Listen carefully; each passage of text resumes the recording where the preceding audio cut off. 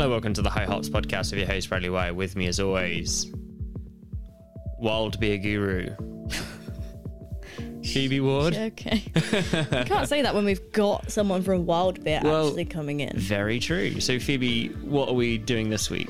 This week we interviewed James Bargett of Wild Beer Co. And Wild Beer on the Friday just gone, this episode has been released 3 new sort of, I guess, winter beers? Yeah, What are the beers? One of them was already released, but yes, these other 2 are released like now. Yeah. Oh, fig. And they are? They are. So we have Cool Ship 2020 Grape Edition. Mm-hmm. And we've got Whiny Beast 2020. Mm-hmm. And we've got Babs the Third, as I like to call it. So we've been given these beers by Wild Beer themselves. Yes, thank you very much. Thank you very much. Yeah, we had a really good time drinking them with James. As you're here. It ended up being a 2-hour sort of sesh, chatting about all things Everything. barrel. James, if you haven't met him, is a wonderful personality. Yes. Larger than life. But yeah, he is there. What is his title? Barrel Wrangler. Which we'll get into during the episode. But yeah, we use this as a chance to just chat about the beers, the process behind them, what it's like to work in a barrel store, basically. Yeah. It's a very different aspect than just brewing a beer. It's a lot of... There's a very fine line between experimentation and craziness and also the science behind what they do. Yeah. Whilst I would have loved to have put the full 2 hours out, it's, can get quite messy when you've drunk 3 very high percentage beers. Yes. So this is a condensed version of those 2 hours. However, feedback is great. So let us know if you do want these episodes to be longer. We're more than happy to. I'm always concerned that they can seem rambly. So I try to make them as concise as possible. But yeah, let us know if you want longer episodes when we do these interviews, because it lets me know what to keep in and what I need to cut out. Let's go into our episode. Hi, I'm James. I'm the barrel wrangler at Wild Beer Co. Wild Beer have been about for about, I think it's 8 years now. So it started in the end of 2012. The 2 co-founders working for another brewery, and they wanted to do something different, so they came up with Modus and then started making lots of other beer. We generally do about 60 different beers a year, so it's quite hard to keep up with it.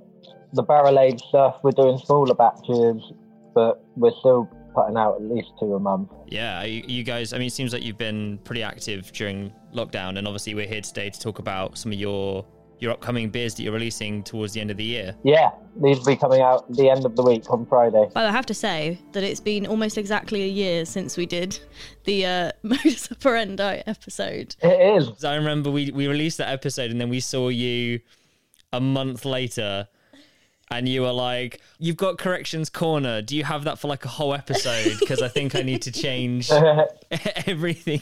Well, listening back and also like actually looking at my notes, which apparently I just didn't when we recorded that, I think it was Modus Comprende that we actually meant. So does that make any more sense? No, that makes less sense. Oh, I don't know then. I don't know. It wasn't wrong. It just wasn't right. Can I just say on air that I don't really drink Modus by the pint that much. That much? That much? That much. It's changed now. Oh, that's changed.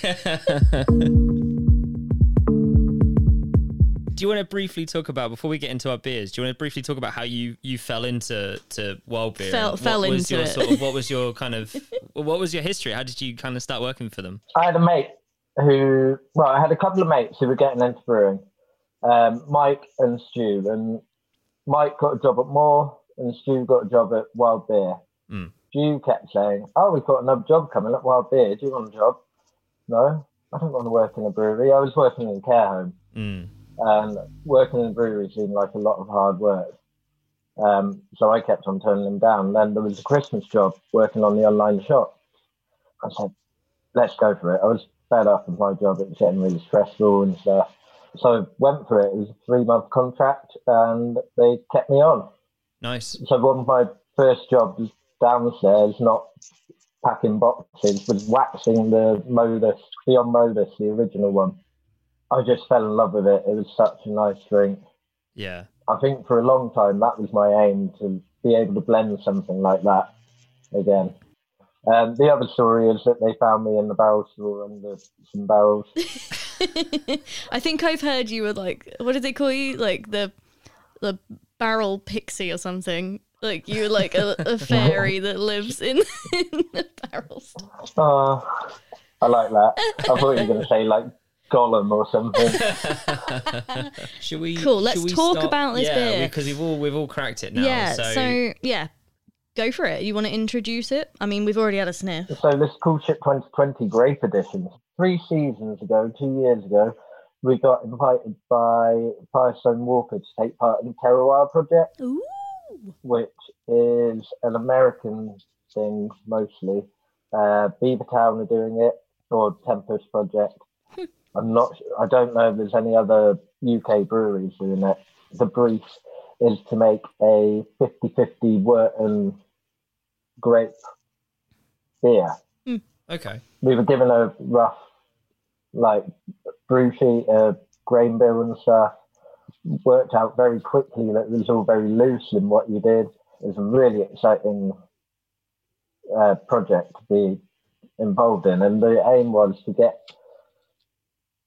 source your grapes from it's either 100 or 200 miles of the brewery, and then foot stomp them, get them to macerate, and then blend. Once they start fermenting, you blend in the wort. Right. Okay. So we've got 2 years worth of Chardonnay grapes in here, fermented with. Sorry, what was that noise? Has someone drunk a bit too much Chardonnay? That's what I was getting from that. Thankfully, not yet. Not yet. I was just thinking of other times. Yeah, so we've got some Chardonnay grapes really close from the other side of Wales, a little vineyard called Perch Hill.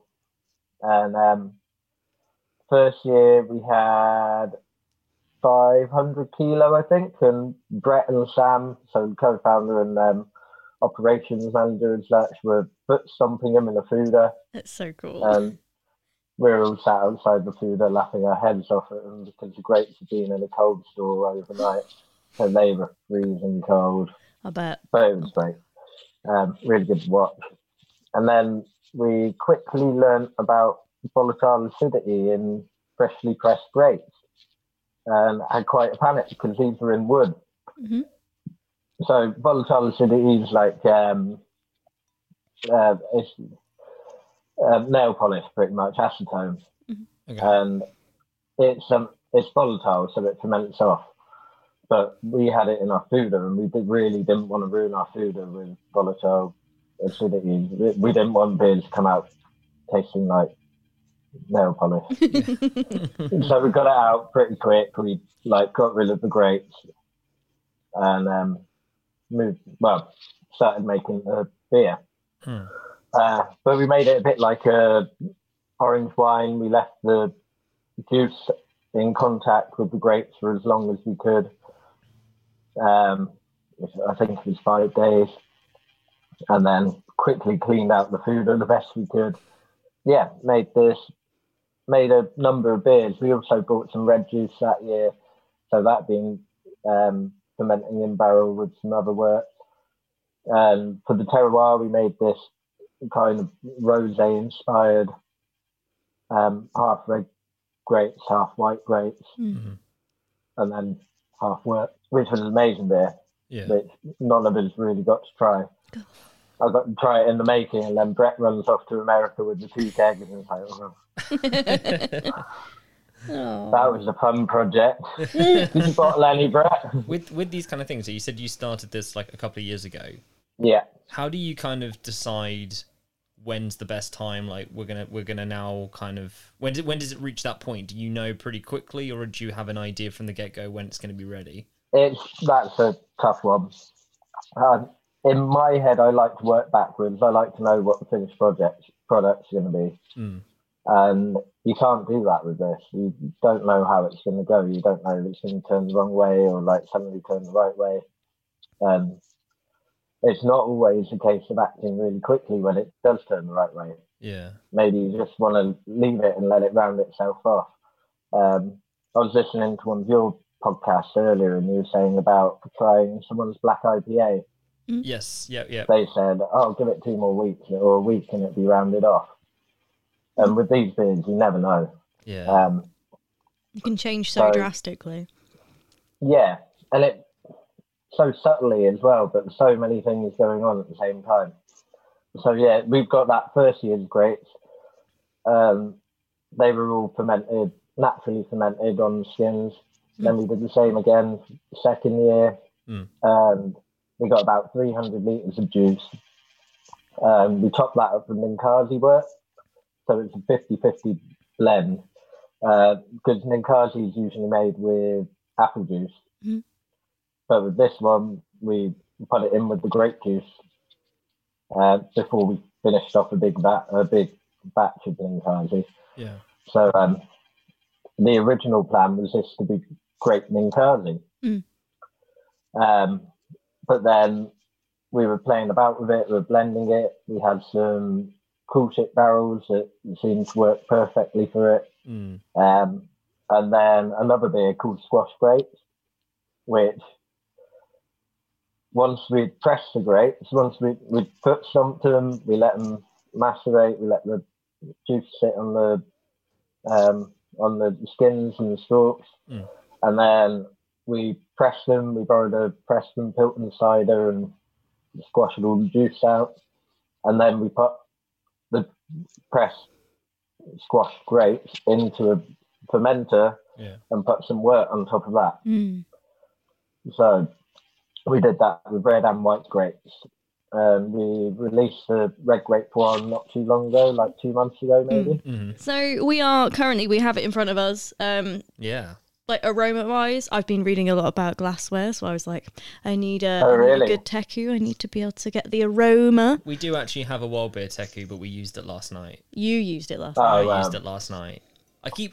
You guys are doing really well because I keep chipping them and buying new ones because I wash them too thoroughly. Because I always have a stout, so I'm trying to clean the inside, and then I'm like, oh no, let's get a new one. So I've got to say, in the kitchen, these glasses can be really like delicate, the tekus, but I use them for getting barrel samples.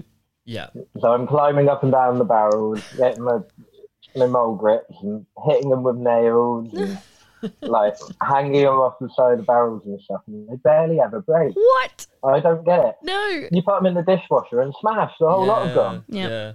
I was going to say, I have no luck with tekus whatsoever. I always have to end up buying new ones, especially you as well. I've been very good recently. You literally just like put your hand in and like slightly expanded and it just went bam. Did you want to talk about the actual beer itself? Yeah, I'll talk about the beer. So, on the nose. I mean, I feel like anyone would kind of just immediately go, it's a wine. It's a wine. But it's not, on the nose, it's not as like acidic as not acidic, but you know what I mean? Like in a winey way. In a winey way. It's a bit softer.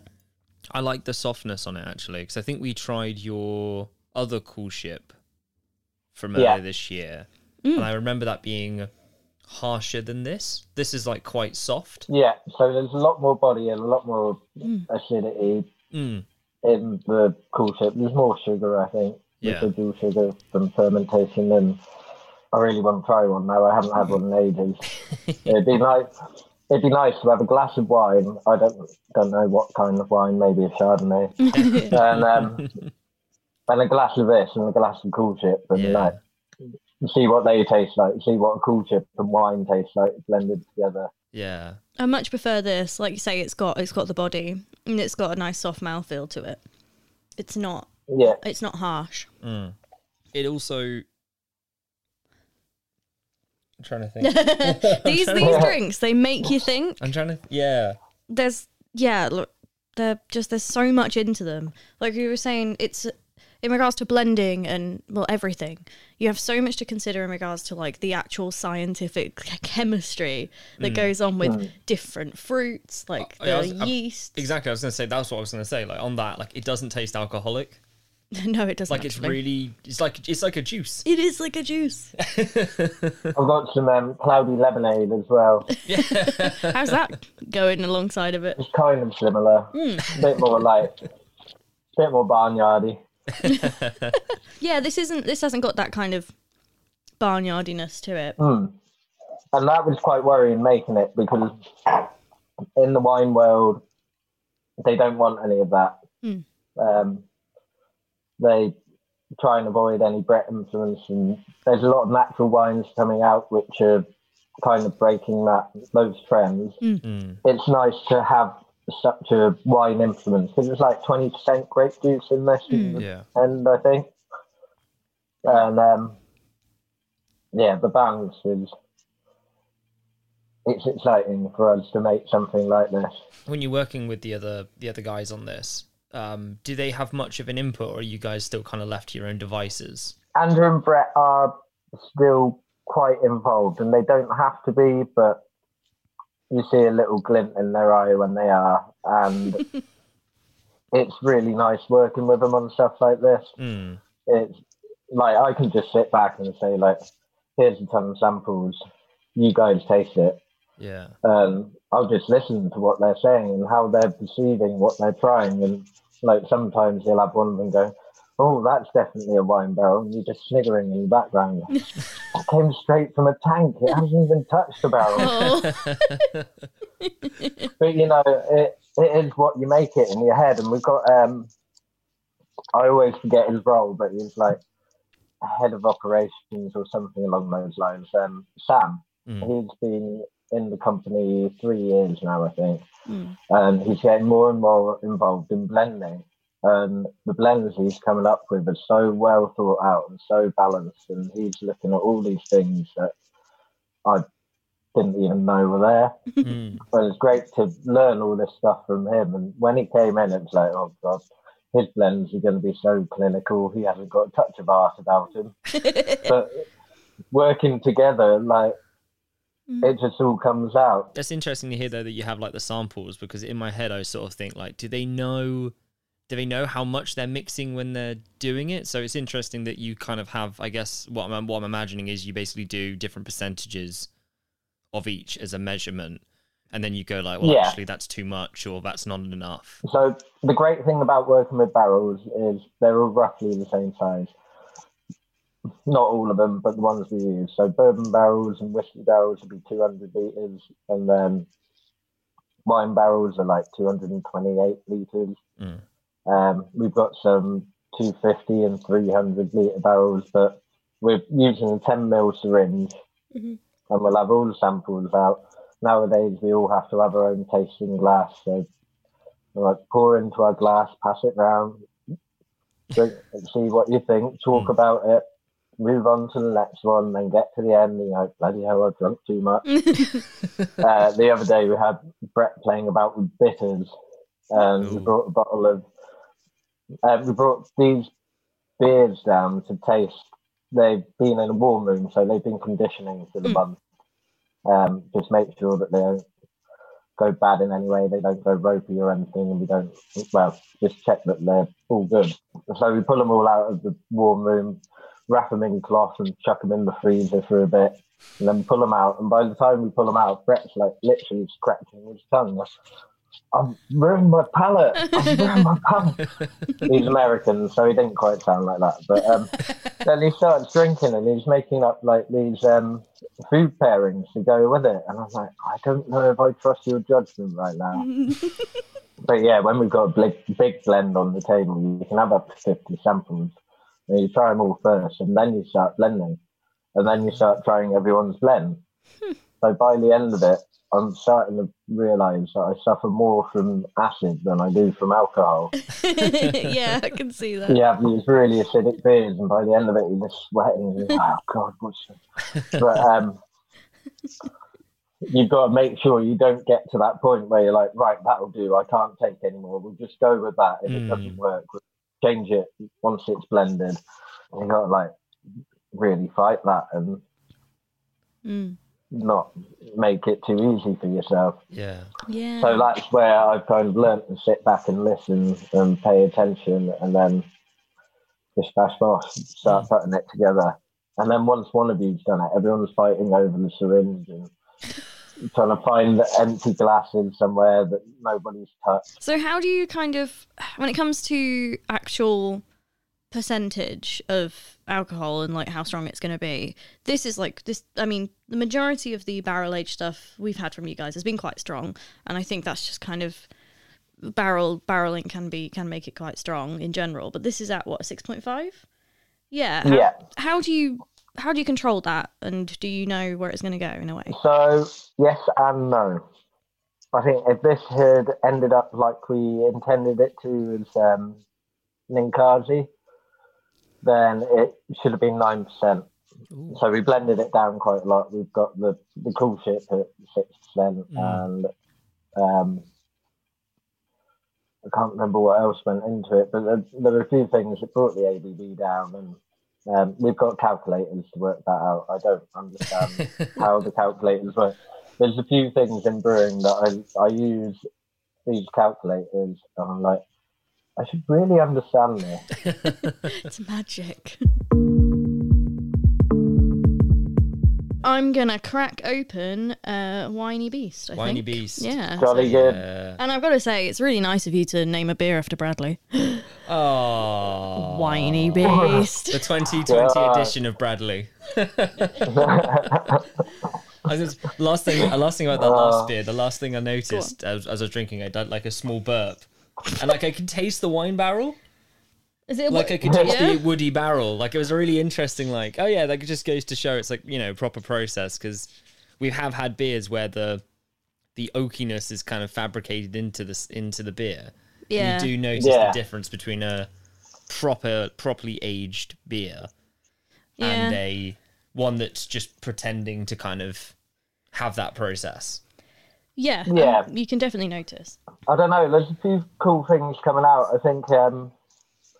think it's Siren. I've been working, kind of cutting up oak chips and putting them into a keg and like recirculating the beer over it. Yeah, right. I've heard of that method before. You can kind of clean up the barrels that you're chopping up. You can like boil them and pasteurize them and stuff. So theoretically, you can make quite a nice, clean, woody beer rather than a sour beer. Come on, he's beating sorry. it. It's the blooming wax. This is all part of the experience with a beer from you guys. It's opening, getting the wax off the beer. See how quickly he got it off. How did you do that? Well, he does it, X amount of times a day. I don't do it every day. Well, he's constantly opening them and drinking. I guess when you're doing it, there isn't the wax on it. So I found a good tool. Yeah. I have helpers. Yeah. I managed to get that off in one. Look at that. There's all one piece of wax off the bottle, as opposed to Phoebe, where it's. No. So what do you use to get off? Do you use just a regular bottle opener to get your wax off that? Or do you peel it from the bottom? I use my thumb. Oh. I'll get under one of the bits and then peel it. Yeah, you guys should release a video where just you show the optimal way of getting the wax off. That'd be really handy. Well, Brett gave a good explanation of how to do it on one of our talks back in like April or May. Yeah? Did he? Okay. Sam struggled. He was saying cut a little bit in it under the cap. Okay. Like chop down or cut up, I don't know. And then just get the bottle opener under that and peel it off. Sam struggles. He has to get a knife. Oh, good. Good sound. That's a good sound. And I mean, that weight for that beer has just made it like 10 times more worth it. You've worked for it. Yeah. Exactly. I guess, would you like to introduce us to you, Bradley 2020? No, Whiny Beast. So Whiny Beast 2020 is I think it might be the 5th Whiny Beast we've done, 4th or 5th Whiny Beast. And fundamentally, we get wildebeest and we put it in wine barrels. Very simple process. First time I did it, we had like 4 barrels. I think we'd done 2 barrels a year before. And then all of a sudden, I think must have been 2 years after that. So 1, 2, 3, 4, 5, This might be the 6th now, I don't know. Anyway, 2 years after that, all of a sudden we got 22 barrels and we got like 3 different years worth of Winey Beast. Wow. Okay. And that was about 2 years ago. Yeah. Fast forward to this year, and we've not got very many wine barrels of Winey Beast, but we do have a few rum barrels. Okay. So we've been experimenting, but also we've been playing a lot with Babs, and that's taken up a lot more focus in the stout rounds. Yeah. But Winey Beast is like one of Andrew's favourite beers. I've been collecting them each year. And one day I'm going to have enough balls to try and drink however many editions of it there are. Not like whole bottles. This isn't going to be like... No, that sounds Fuck good. you, Molus. Glug, glug, glug, glug. That's how you want to go out. I've got all the bottles ready, and that's going to be the best night ever. Gosh, I can smell the rum. Was there something else in the rum barrels though? Oh yeah, you said it literally. Wildebeest. So we like to pronounce it wildebeest. That makes more sense. Yeah. Wildebeest. Even though it's definitely not spelt like that though. If we're talking about the way things are written, it's you guys. You're the problem. It's probably Latin or something. I know Andrew likes to show off his schooling. So yeah, I'm smelling the rum. I'm smelling the vanilla, like crazy vanilla. And yeah, like it's not, I can smell the chocolate, but you wouldn't be like, it's a chocolate stout. Yeah, no, that's not the first thing that gets it. Yeah, we've had this sat for a bit, so this should be a good temperature. Yeah. Now. We have had Winey Beast previous. Have we? Haven't we? It was very big at the Festival Beer Fest last year. We had a keg of it on. Oh, yes, yeah. Everyone was going mad about it. And we had a keg of it on the year before, and everyone was going mad about it. We witnessed someone trying it for the first time, like live in front of us, and it was quite funny because they weren't expecting the flavors that they got out of it. So it was like, whoa. Yeah, last year's one was very punchy and acidic. Yeah. This one's a bit more mellowed down. You've still got this real nice white, like red wine dry tannins on your tongue. Ooh. But yeah, this is rumminess, which I always feel with this one, I'm expecting both of you to turn to me and go, "What? Why did you get that from it?" But because of the red wine and the chocolate, I kind of pull away like a cherry element from it. Yeah. Which I always really like. Like that's a little element that I quite like. We both agreed with you. Oh my god. No, it is. It's like it's like a Black Forest Gatto, kind of, with those kind of deep cooked cherries, as it were. No, definitely, and it's got a nice crema to it as well. A crema, eh? Yeah. Coffee talk. Yeah. That's the right thing, Tell me more. I haven't got a clue what you're on about. You know espresso, they have like a bit of foam on the top. Yeah, like the foamy bit of a coffee, that's called a crema. A crema? Crema.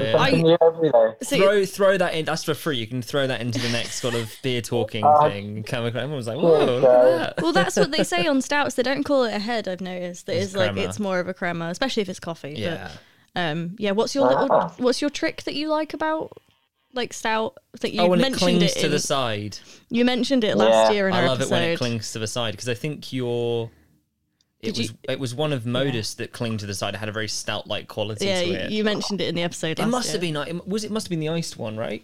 Yeah. Yeah, it must have been. Which I feel foolish that I didn't pick that up when I was visiting on Friday. Yeah, you had. I think there was a bottle in the shop. What's that? In the cheese shop, I saw there was We've one still bottle. got ours. Well, it's an empty. Oh. There was a full bottle, Phoebe. It had stuff in it. I know. Should have picked it up. I've been making vinegar into leftover ones that we've got knocking about the brewery. That's a good idea.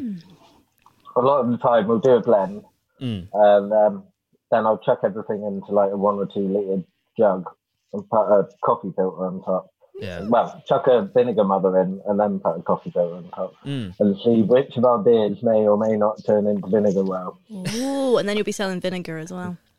Yeah, and it seems to be stouts. It's a leftover from bad Babs blending, isn't it? But this is very good. It's got proper bassy, chocolatey, there's a maltiness to it, but that's not what is giving it the bass note. It's the chocolate, I think.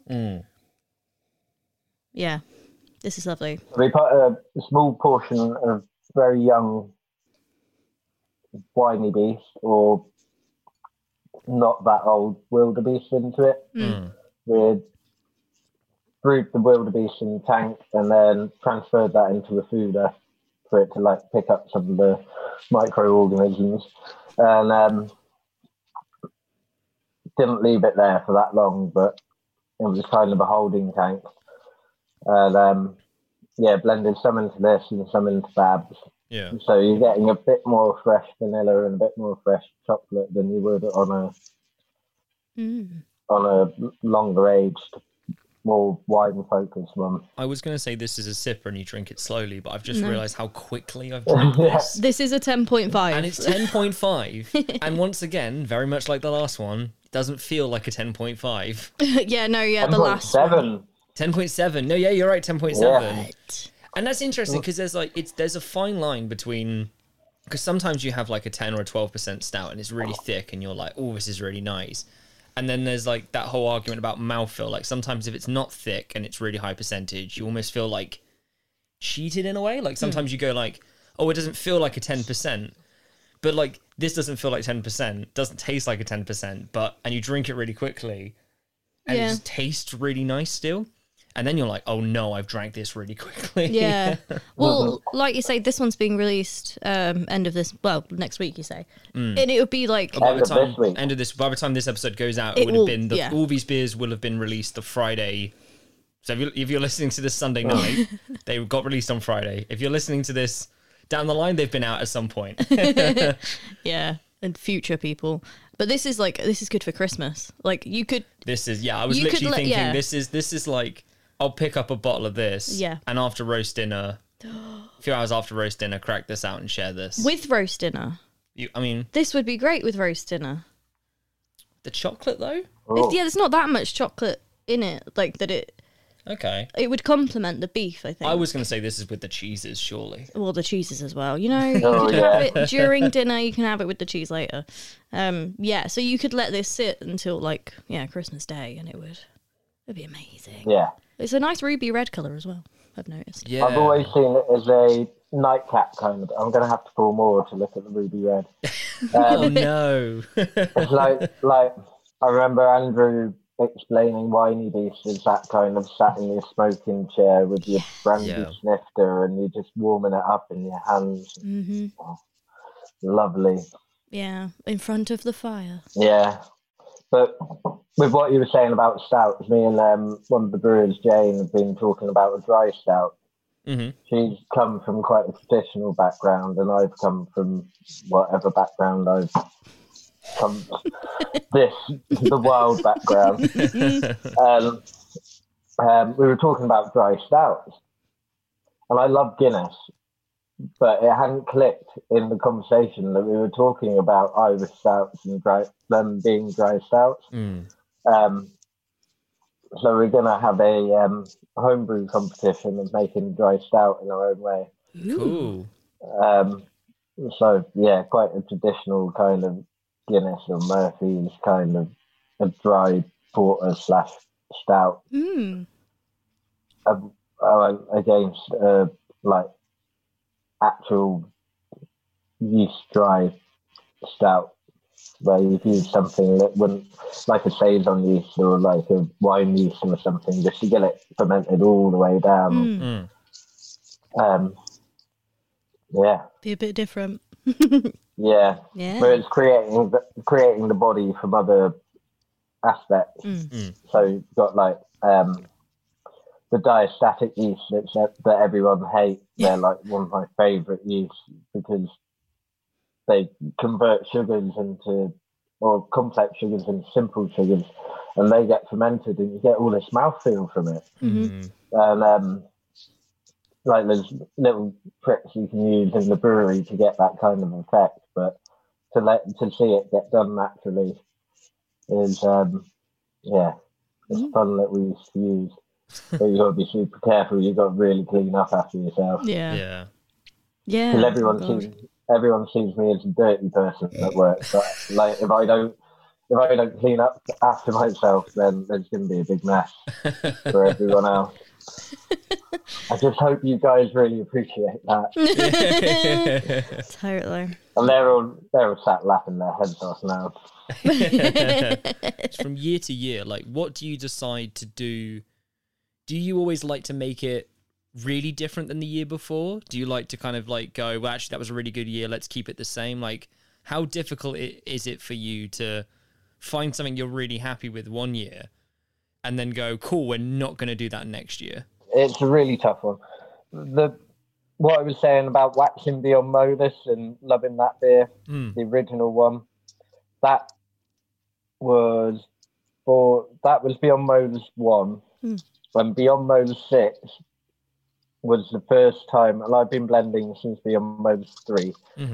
So Beyond Modus 6 was the first time I was like, fuck yes, I've got it. Yeah. I've hit the nail on the head, that's it. And then, not long after releasing that, it was the Vessel Festival. Yeah, right. I took my last bottle of Beyond Modus 1 and Sam pulled out a bottle of Beyond Modus 4, I think. And we tried them side by side. And I was like, oh, shit. I pulled that off a lot sooner than I thought. And then I tried 6. Yeah, it is 6, isn't it? And I was like, wow, this is like a few steps beyond. This is completely, like, I had this really romantic image in my head of what that beer was like. And going back to it, it's like, I actually hit that a long time ago. Yeah, Beyond Modus is a great example of a beer that changes every year. The first year was like this double barrel aged Modus with some like fruity barrels chucked in and like this really like bright, interesting blend of a dark, heavy, interesting beer. Beyond Modus 2 was a blend of dark and pale beers. It was dark and mild sour. 3 was the first blend that I got involved with, so I was like, why aren't we doing Imperial Stalker? Stalker's the beer that goes into Beyond Modus. We did that, and it didn't come out at all like I expected. It's one of those big learning curves. I think that was a good learning curve to then go on to work with Big Mike from Cascade and do Overture this year or last year. We got to Modus 5 and we're like, let's just do a different beer, like a different brew, and chuck it in some Islay barrels and see what happens. Yeah. That went insane. That went super sour, super smoky, super sweet, and it's people love it and people hate it. I can't drink it. I can only cook with it. It's such a like so much going on in it, and I kind of get that with this to an extent. The rum and the wine, it's a lot to take on, but it balances really well. I'm really proud of that. And again, with Winey Beast, like it's usually wildebeest and wine barrels. Yeah, this got a bit of other stout blended in. It's got the rum and the wine barrels. Yeah, I agree with you. Like it's you can tell the rum and wine's there, but it doesn't overpower the drink. No. So if you're looking for those notes, but you don't want a drink that's going to hit you straight in the face, because you've had, you know, a barrel, like we've all had a, you know, beer before that's been aged in a rum barrel or a wine barrel, and then suddenly it's just like really punches you. Yeah. So if that's something you're not looking for, this is definitely going to deliver just kind of in the background. The only way you can tell this is even alcoholic is the warmth that you feel when you've had like a fair amount. You're just the like, need for cheese as well. we've got some of your cheeses as well. I can't. I also bought some cheeses when I was round to visit you, and I messaged Phoebe and was like, "This is for Christmas." No, they're staying in really? the fridge. I didn't know they're for Christmas. They're for our Christmas. They're for me to hold on for a couple of months, and then we'll have them. Were for Christmas. Yeah, I'll probably end up eating them somewhere this week, but. Shall we crack open? Let's do the last one. Babs the third. Babs. So, are you? I'll open it. It's here. Yeah, you don't have wax on this one. You're good. No. Um, Let me mark this. I'll mark our third and last beer. yeah. Are we? I was going to say, there's a. You told us obviously there was a temperature to serve them all at. Do you want to explain kind of why that is, or like a rough, take them out beforehand? So with Babs and Winey Beast, I wouldn't bother chilling them. Like I was thinking about putting them out in the porch for half an hour before trying them, but there's so many flavors that come out when it's warmer. Yeah. Like Wild IPA is a really good one. I've tried it at so many different temperatures because we've got a shelf of underfills at the brewery, so every now and again we'll crack one open. And on a warm day, there's so many acids, there's so much flavour coming out of it. And when you've got it nice and cool, it's closer to a lager almost. It's like a real crisp, clean IPA. The warmer you have it, the more real and ale it gets, I guess. Interesting. We got two. I ended up getting a second one when I went to your other shop because they were doing the spend over X amount and get it. And I was just like, well, I'll get one more beer. You're a sucker. Oh, you twisted my ankle. So, do you want to give us an intro as to Babs the Third? Babs the Third. Oh, Babs has been such an exciting project to work on yet again. It's one of those things you just like working away and you're thinking, why are we putting all these stouts in the barrel? So this 2.5 years ago, maybe, we were brewing all these stouts, and we did a one that my mate called Imps and Goblins, so an imperial stout, really high bitterness, 45 IBU, fermented in still and then aged in a range of different barrels. We had whiskey, bourbon, and 2 sherries. I'm not going to say the names. So the first Babs was just a blend of that, and then the second Babs, we had also brewed a big stout at the same time using some like high achieving English ale yeast of some kind, and so started off with a starting gravity of 1133.7, I do believe. And this was a beer made over 5 days. So we did this simple brew with ale yeast, got that fermenting, and then we started adding all these dark chocolate malts and stuff, and the beer got bigger and bigger until it was insanely strong. And chucked in this yeast, which at the time, I don't know if we were sure about, but it was diastatic yeast. And we put this in the wine barrels, rum barrels, Jamaican rum, Barbados rum, bourbon. I think that might have been it. No whiskey, just bourbon. We had like 22 barrels of it, I think. We've got 3 left. And 2 of them are the Jamaican rum. Yeah. Because it's so intense. You get like a single barrel of it. It's just like being in a hospital. You get like this. What is it? TCP. Really like, yeah, not nice by itself, but you can get one into like a blend of 10 to 15 barrels. And it gives this lovely molasses flavour. Right, okay. So yeah, the first year was just a blend of one batch, and that came out about 11.3 or something. And the second year was we putting more of these bigger beers into it. So this Delusions of Grandeur, which is just a blending stock. It fermented down to 18%. So this is what a dry stout is in my head. It's just booze and no sugar at all, and so a big proportion of this is made from that. The last of the wine barrels, a few of the rum barrels, and then some other beers as well as that.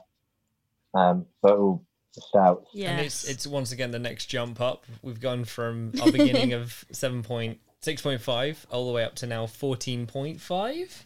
I think so. Yeah, 14.5. And I can feel it with this one. Is what I'll say. You can. It's very warming. It is so comforting, like in a nice way. And it's comforting in a like, as in, non- like, I mean, if you said to someone, "I am comforted by this alcohol," they'd be like, "Are you okay?" Okay. But I mean, like, it's just like it's an evening beer, and I could. What was I going to say? See, this is where. Oh yeah, Babs too. We had it when we were on holiday, and I paired holiday? it.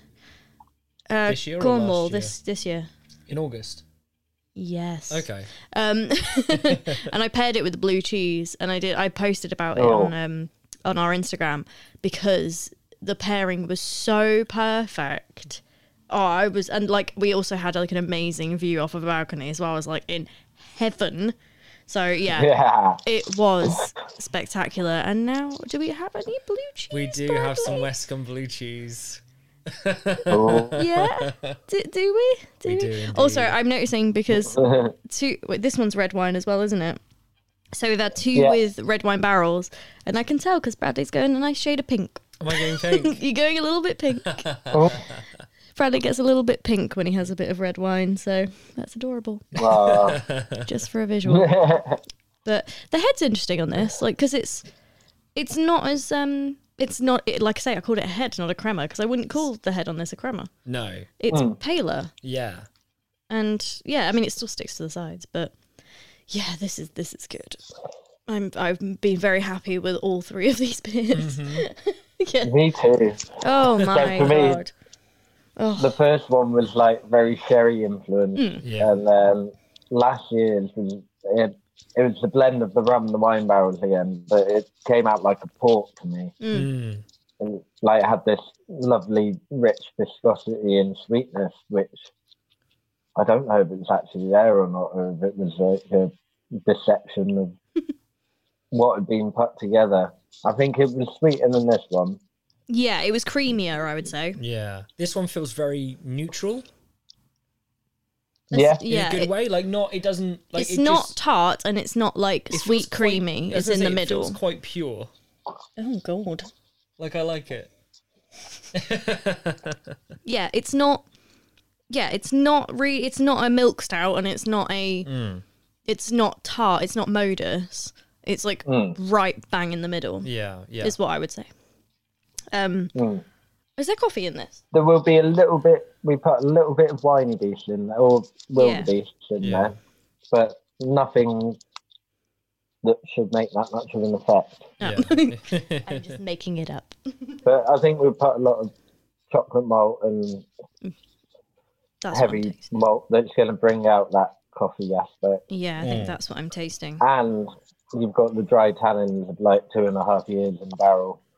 And this beer just soaked all of the flavour out of these old wine barrels that we had. Yeah. Can you reuse an old wine barrel? Or once you've used it once, is that a kind of like, it's diminishing returns? No, I think we've used some barrels up to like 11 times. And you use them for different uses. So if we get fresh wine barrels in, we'll use them for something like Winey Beast or Modus is a really good example. We use first and second use red wine and bourbon barrels. Yeah. And the first use, you get like that dry, crisp character from the wine. And on the second use, you get a bit more acidity. We are going to do a bit of experimenting with cleaning up barrels and seeing if we can get a cannibal barrel-aged beer in the future. So this is going to be a lot of R&D and a lot of work for myself and Laura, the lab girl, the scientist of the bunch. Yeah. The yeast master as such. And we're going to be putting the beer into barrel and hoping for it to come out clean so we can put it through our canning line. That's exciting. Completely going backwards on what I've learnt to do there. Are you scared? I don't know. A little bit, but like really excited by it. I love, like, this has been a learning curve from the start to however far I go in the world of brewing. Yeah. I could quite happily like design a recipe now and stuff like that, but I'm fully aware that I don't know what I'm doing. Well, that's the thing. In your role, you can't get so attached to a specific recipe, I guess, because it's always going to be different.